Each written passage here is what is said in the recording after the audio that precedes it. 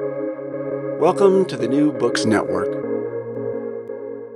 Hello and welcome to another episode on the New Books Network. I'm one of your hosts, Dr. Miranda Melcher, and I'm very pleased today because we get to talk about one of my favorite things to think about and honestly rant about. But we have with us a proper expert on all things pockets. The book is titled Pockets, An Intimate History of How We Keep Things Close. It's just come out in 2023. And as the title suggests, this book does what it says. I mean, tells a history of pockets, but it's a lot more interesting than you think. It's maybe not so straightforward as one might assume. So I'm very pleased to welcome to the podcast its author, Dr. Hannah Carlson. Hannah, thank you so much for being here. Oh, thank you so much for having me. Great to be here. I'm very pleased to have you. But before we get into all things pockets, you can probably tell I'm excited.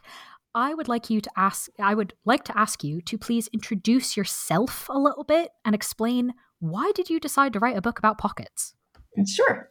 So I'm a senior lecturer in apparel design at the Rhode Island School of Design. But I didn't arrive at the topic because of dress history necessarily. I arrived at it through literature. I was convinced there's more to pockets than simply function, especially because pockets just pop up everywhere. And they're often in literature used as a sort of quasi extension of the person.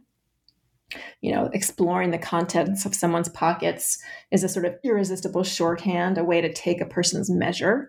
According to Shakespeare, Caesar enjoys outsized power because he cares. And so he enjoys such outsized power that he carries the moon in his pocket.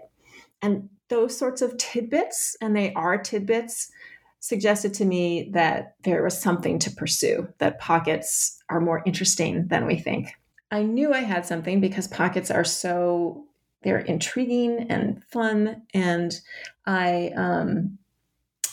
was interested in this distinction between pockets and purses. The distinction seems small, but the fact that pockets are integral to our clothes and they're not a satellite accessory really turned out to be quite meaningful. So pockets became this way to explore privacy, our reliance on tools, our sense of decorum and what it means to be cool, and ideas about gender and power. How is it that the material world supports the patriarchy? So there's a lot more than you think in this little container. And a whole bunch of things for us to get into for the interview. So thank you for that introduction. I do have to ask kind of the obvious historian's question, but I am also sort of expecting the obvious historian's answer of, it's actually kind of tricky to tell and it's not that simple.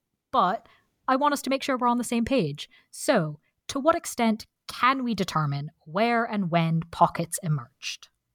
You are absolutely right. Not very precisely. But I think we have a few clues. We know they show up in wardrobe accounts. For example, Henry VIII of England, about 1540, you start to see pockets referred to.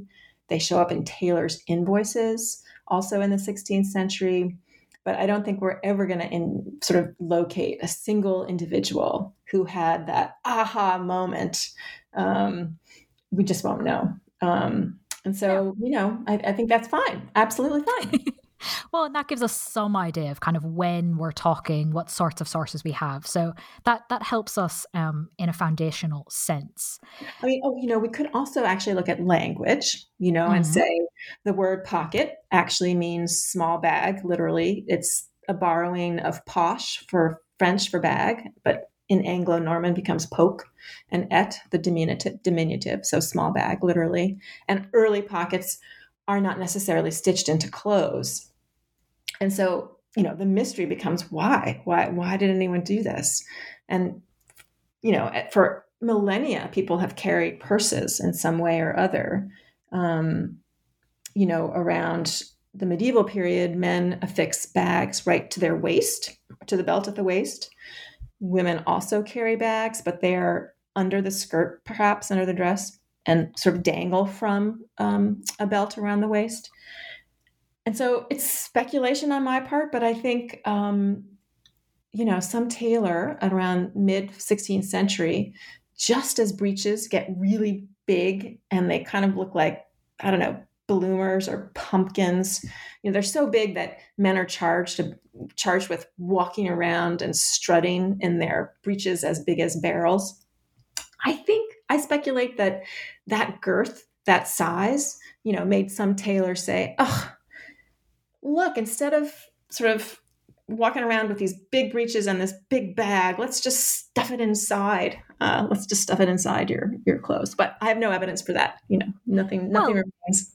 Except it seems logical. So if we don't have a clear starting point, that's not a bad supposition.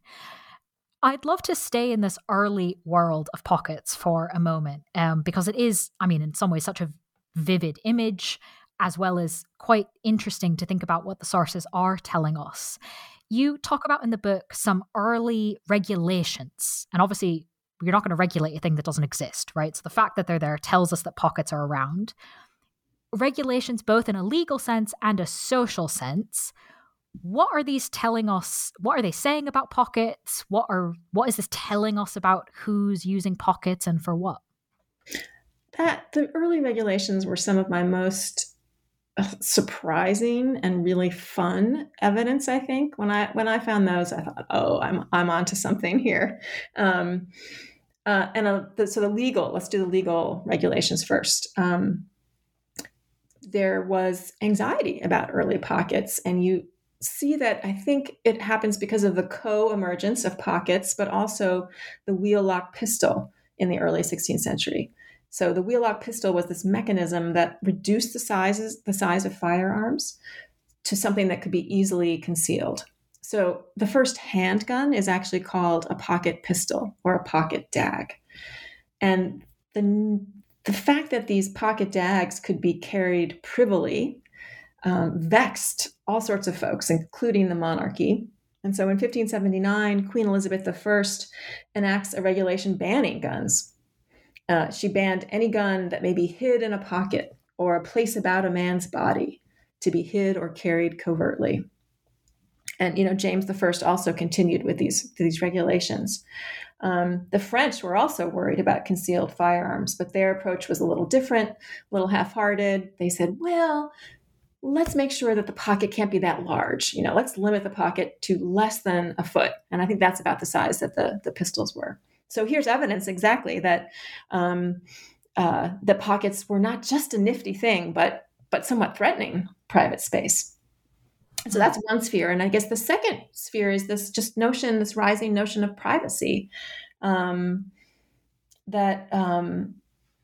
pretty soon people can't quite imagine not having access to private space with them in public.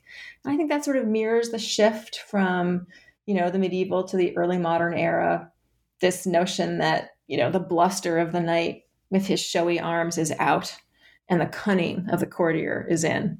So you see early conduct books explaining that the thing to do in social situations is to consider the impression that you make on others. And you have to separate the things you do in private from those in public. And so all these early artifacts as well, pocket glass, pocket mirrors, pocket handkerchiefs, all these new artifacts of gentility are carried in this new space that you might, need to have on hand. So I think both work together. No, absolutely. And are very, in a lot of ways, quite revealing to investigate. When we're talking, though, about these early pockets and the regulations and the norms around them, we are, as I understand it, mostly talking about men, because both men and women had purses beforehand. You mentioned that earlier. But it seems like pockets replace the purses for men, not so much for women. Yeah, and it's not necessarily easy to explain why. There were some women did include pockets. Queen Elizabeth I had pockets stitched into some of her more casual gowns. But it seems as though for women, the tie-on pocket was really just much beloved. So historians call it a tie-on pocket. And that's a pocket, a bag worn under the skirt. And I'm sorry, at this point, it's still a purse. What I mean to say is I think that women just continue the medieval practice of wearing your purse underneath your skirt.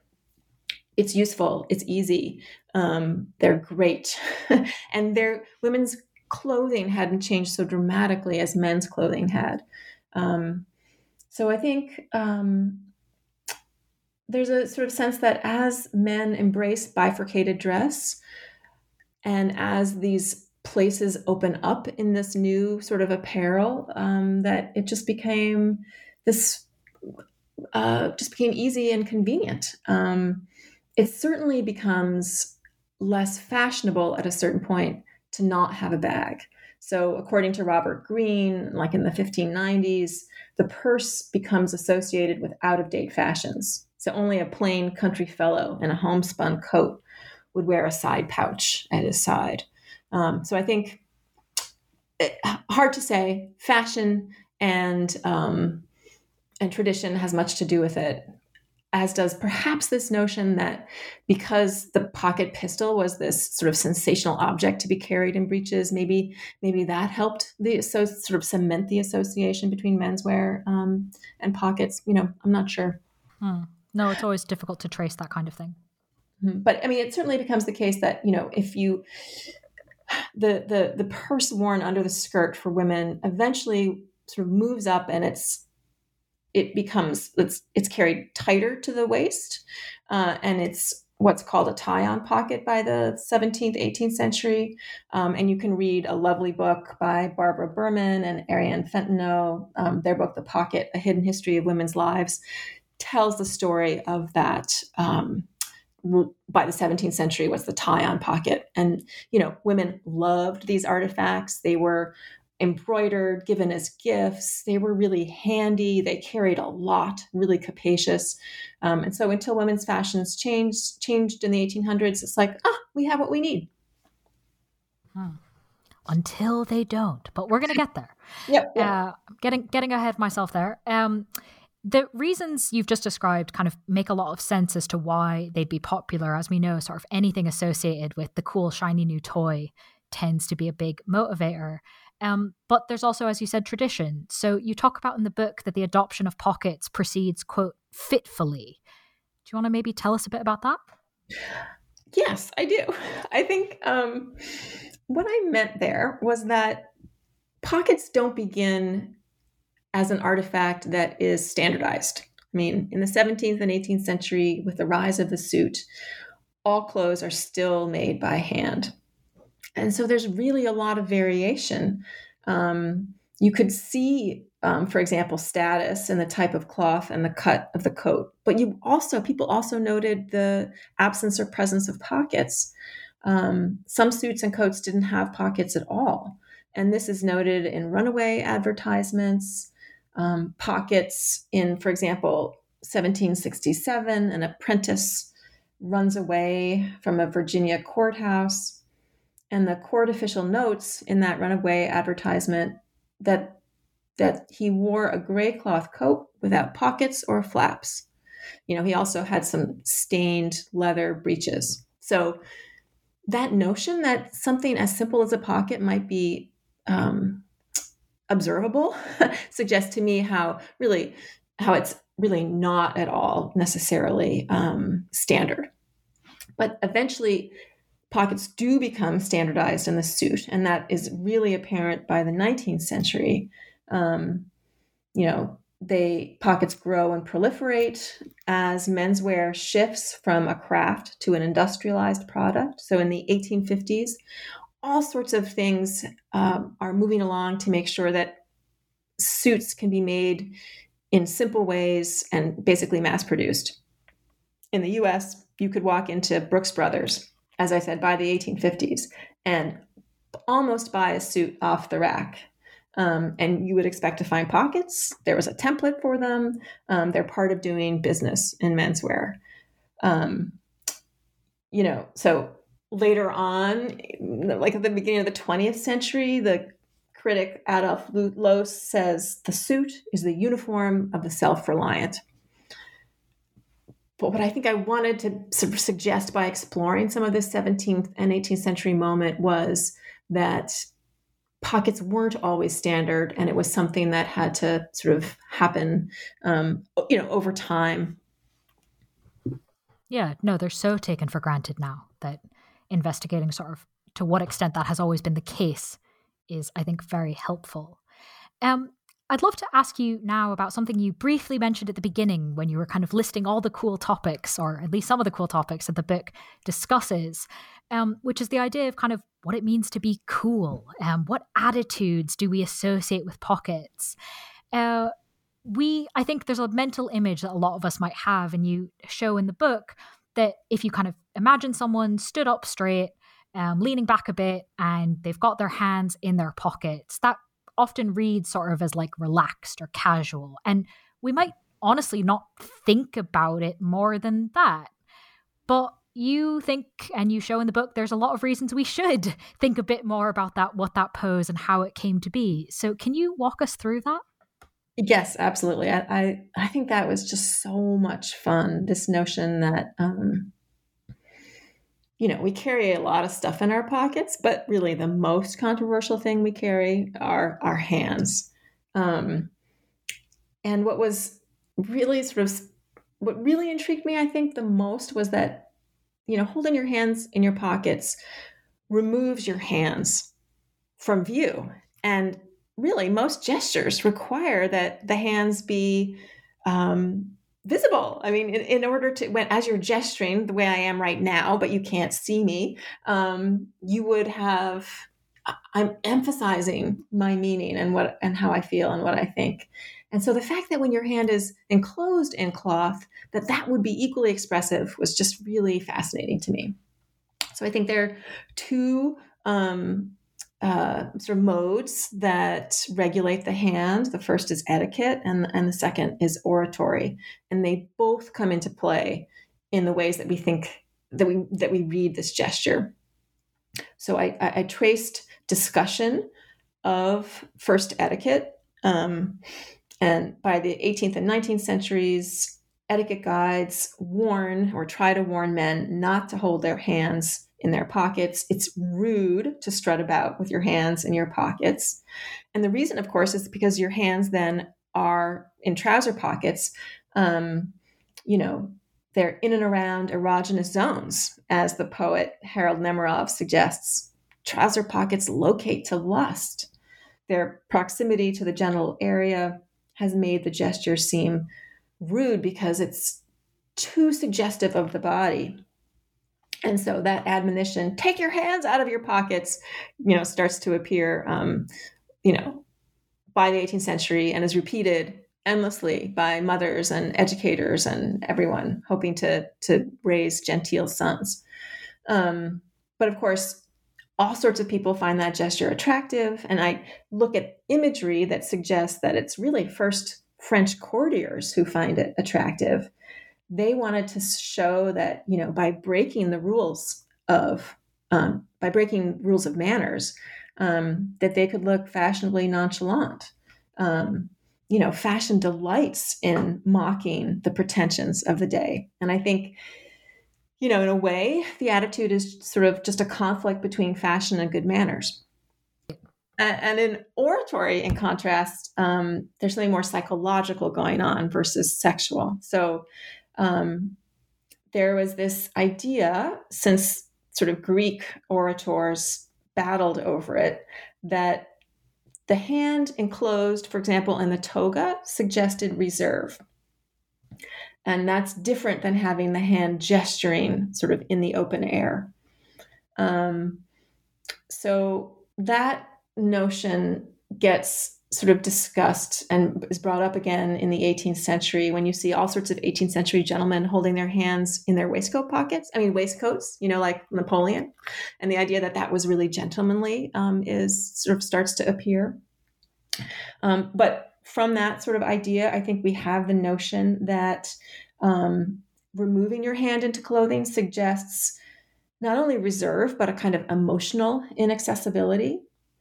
So if you see someone at the bar, they're back up against the wall with their hands in their pockets, you think, oh, what arrogance, who is that? They're not even willing to engage. And that idea, I think we associate the hand contained with, some sort of the idea that it reflects their emotional register, that their emotional inaccessibility and containment. So this is all a long way of saying that I think that the hands in pockets gesture oscillates between the sexual and psychological registers. And, it helps underline the person's reserve, but also their sexual charisma and their mystery. And so I think that's how it gets cool, and how, holding your hand in your waistcoat, we would never do that today. But 300 years later, 200 years later, whatever, we're still walking around, strutting around. Look at Instagram, at any fashion spread. We still hold our hands in our pockets thinking that we look, sexy and reserved and cool. Interesting how much that is consistent over time when so much else changes. I know. Yeah. In fact, that I'd like to, now that we've kind of done a continuity, I have to ask about a change, because this one I found quite entertaining, to be honest. You've already given us some examples, right? Shakespeare had the moon in his pocket. People had pocket pistols. That sounds like a bad idea. Obviously, no one's walking around now, at least to my knowledge, with a moon in their pocket, or even the supposition they might have one. And hopefully not pocket pistols, especially not really old-fashioned ones that don't work that well. So that's quite obviously changed. Can you talk us through sort of some of the big changes you found in terms of what people think should be in a pocket, needs to be in a pocket, and why does this change when the hand cool bit maybe doesn't? Well, I think pockets evolve and continue to evolve as clothing does, and as objects do. So really, what we carry or what we think we need is just as revealing of the historic period, as other important things. What we think we need changes with our age, with our situation. So, one thing I can say for sure is that once pockets show up, makers and tradesmen begin to miniaturize useful instruments, with the notion that stuff should be portable and that we should have access to objects. Thomas Jefferson is called a walking calculator by his friends for all the small scale instruments he carried. So I think, I argue that really the suit is just as much an artifact of modernity as all these new cool tools, all the, pocket sextants and writing instruments and mini globes and things like that. That the suit, I don't know, it's like a mobile laboratory or a portable storehouse. And we cannot anymore walk out the door without having some key objects. Now we have phones, and the phone contains myriad objects in one object. You can use your phone as a flashlight, as a notebook, as to check the weather, to take notes. But we still need all those things. So I'm not quite answering your question. I think some things come in and out of the historical record as we, things that we think we need. 1644 was the first time I found reference to a pocket-sized book, and that's the soldier's pocket Bible. Because a soldier might need to, let's see what the soldier might need to, get some comfort or exactly look up some ethical, right, lug a whole book around. So I think it's just I quote Swift, who at the very end of Gulliver's Travels, when Gulliver is back home, he just sort of, and he's just been to a place where you don't need clothes at all. And he's back in England, not happy at all. And he says, "Oh, when I am home and dressed the way I should be, I carry on my body the workmanship of 100 craftsmen." And I think we still do. I think we forget when we walk out the door. We think you feel so self-sufficient, but actually that self-sufficiency sort of depends on the imagination of all sorts of people, generations of makers and people thinking about how to make life just a little bit easier with all these, portable things. And now we have a load of them in our phones, but we Yeah, still put them in pockets, right. right? And that's why women cannot stand the fact that clothes do not have pockets willing to carry, you know, So, things like phones. exactly. This is the obvious thing to ask you about next, because I certainly did not go into this book thinking this. It's not like women started asking for pockets as soon as mobile phones came out, right? Women started asking for pockets before that. When and why did women begin to ask for pockets, and what were the initial responses? Yeah, I mean, I love that. I mean, I think we think that the Twitter hashtags, like give me pockets or give me death, that the realization that pockets are sexist is somehow just an artifact of the last 10, 20 years or social media or something. But women have pointed out the sexual politics around pockets since they first started carrying handbags around 1800. So tie-on pockets do not fit under those empire style fashions. Think of, the Jane Austen fashions where the bust is the beginning of the skirt. Barbara Berman and Ariane Fentineau point out that some pockets became narrower and women could still carry, still wear a tie-on pocket, but many, many women turned to the reticule at this point, which is the first fashion handbag. And that's when they start complaining. The complaints really get vociferous around the 1880s, and they coincide with the women's rights movements. Women call pockets their greatest lack. And the Times, New York Times, says, we've seen women agitating with much earnestness in behalf of their right to carry and wear pockets. By 1899, the Times is also reporting, men's clothes are full of them. Women have but few, yet civilization demands pockets. So there's been this discussion for quite a while. It becomes a point of contention in the suffrage movement. The demand for the vote and demand for pockets are sometimes made together. And that was really just really fun to explore, this notion that it's not some recent realization. Charlotte Perkins Gilman, who writes the novella Yellow Wallpaper, also, she was just obsessed with pockets at the turn of the century. And let's see, she publishes in the Forerunner her feminist utopia Herland in 1915, and that was running. It was serialized at the very same time that The Dress of Women, which was her sociological study, when she published that. And I just love that, in the utopia, she imagines this kind of unisex suit with pockets quilted all over it.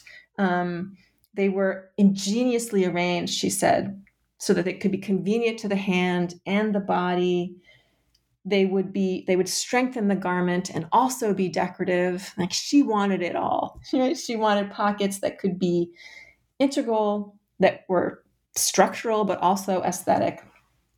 And her complaint was that if you didn't have them, you were not prepared to meet all emergencies.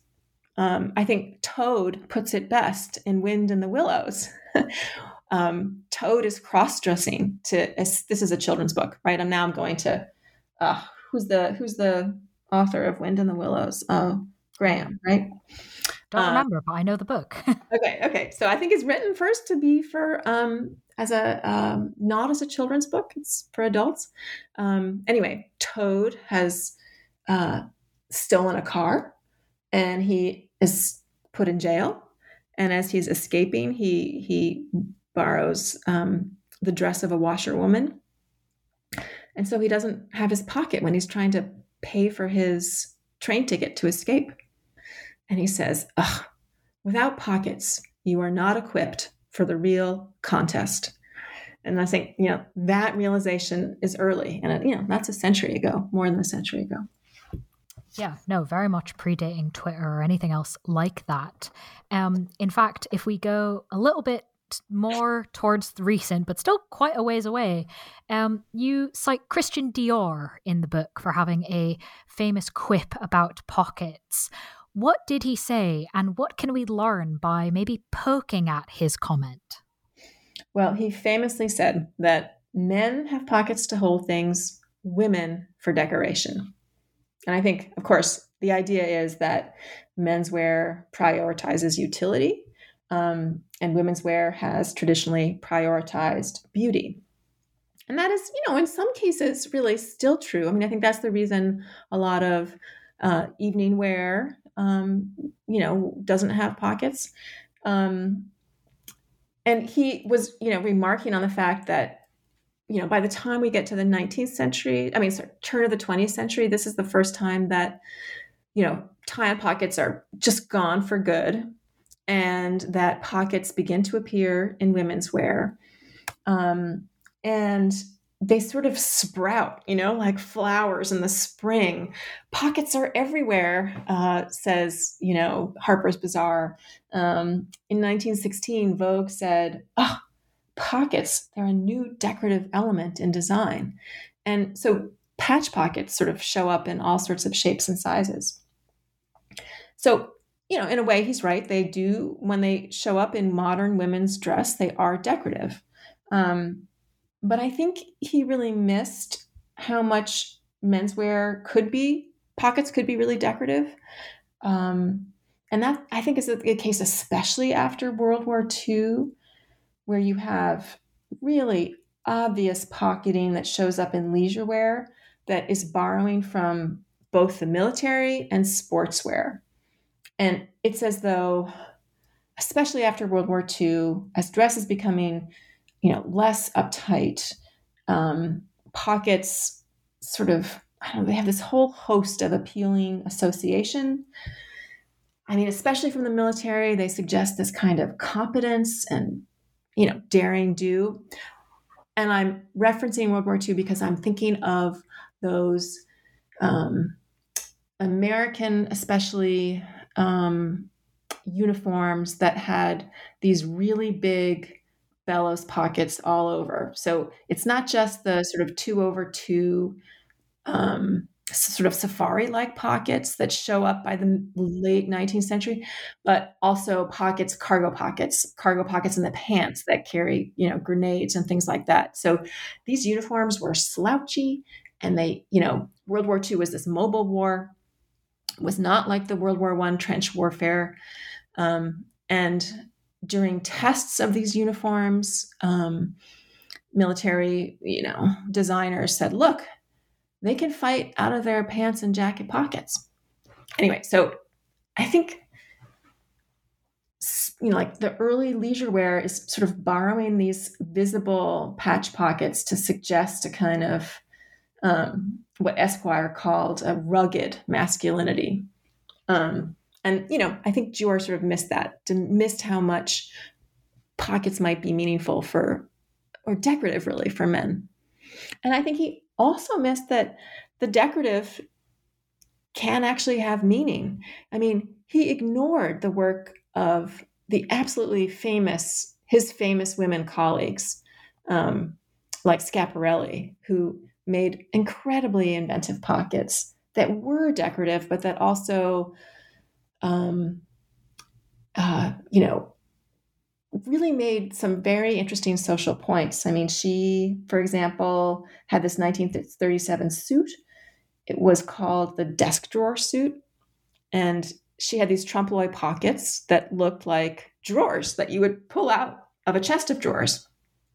So part of the joke is, this is not a chest of drawers. This is the chest on my body, and she had pull tabs suggestively over the nipples and belly. So she was making that sort of joke.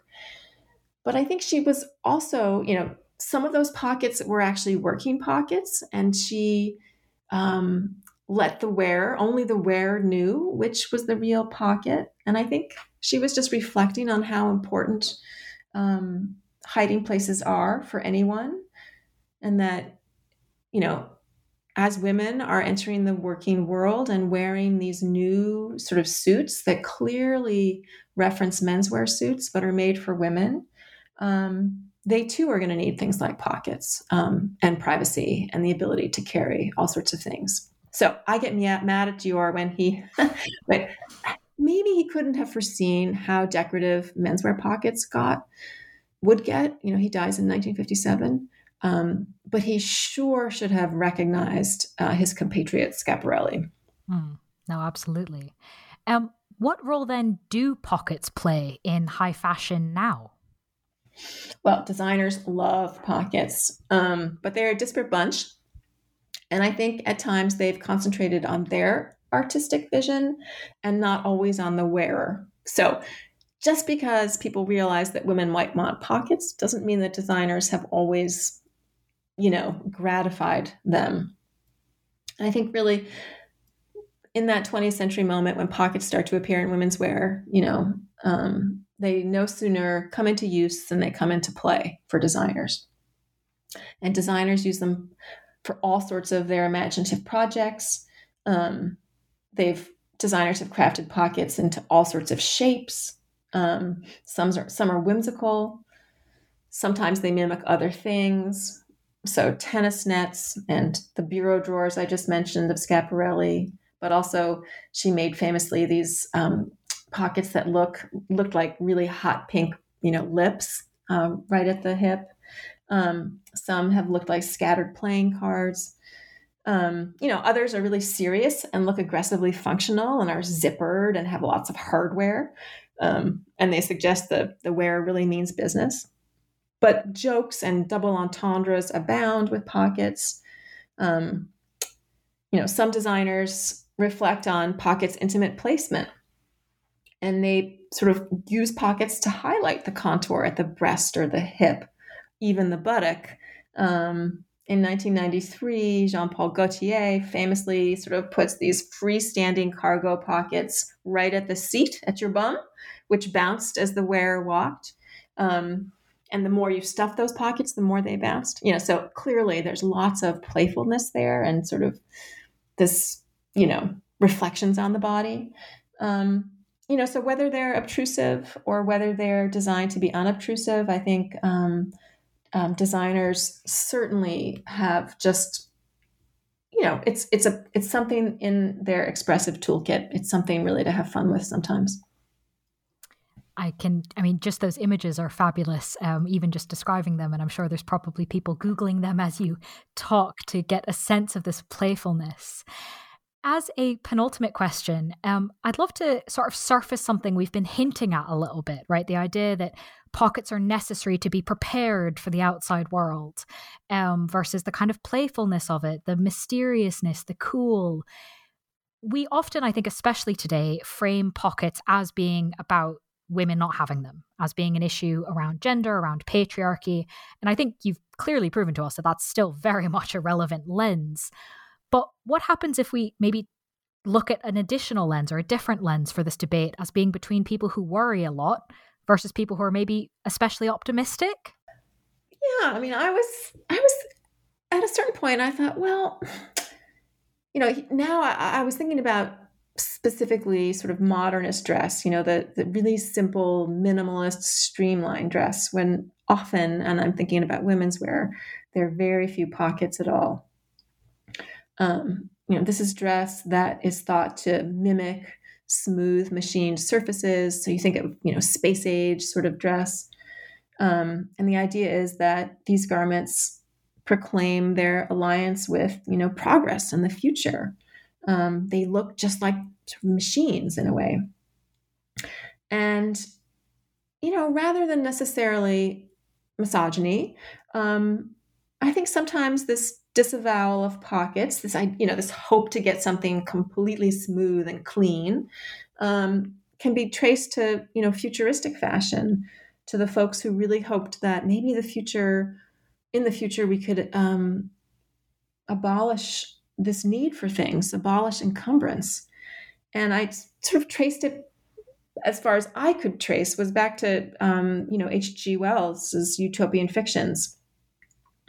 And he paid a lot of attention to dress, and in a way, really, with his 1936 film Things to Come, it's not his film, but, it's based on his book, The Shape of Things to Come. He really set the stage for futuristic fashion.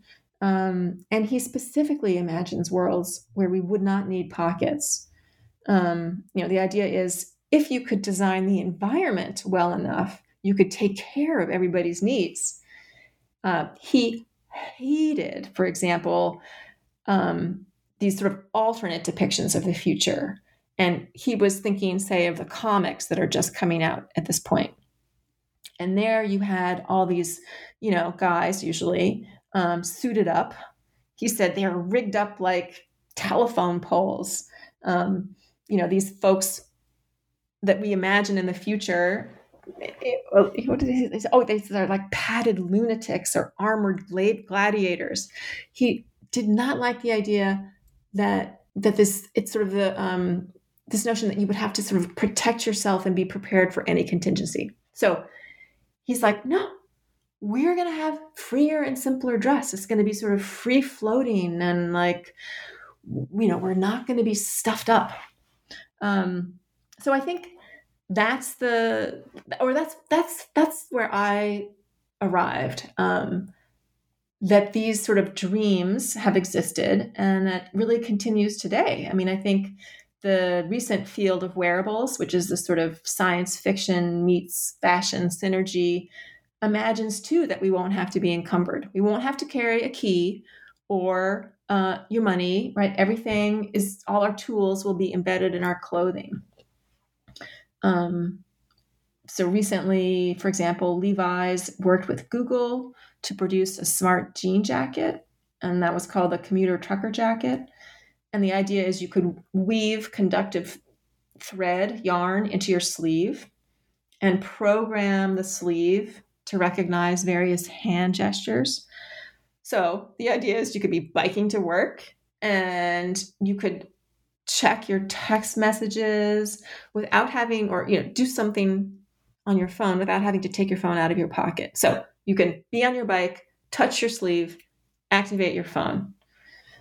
So this was awarded all sorts of, Cooper Hewitt gave it a major design award in 2019. And so I think, in other words, there's this notion that we're just not going to need to be burdened with stuff anymore. So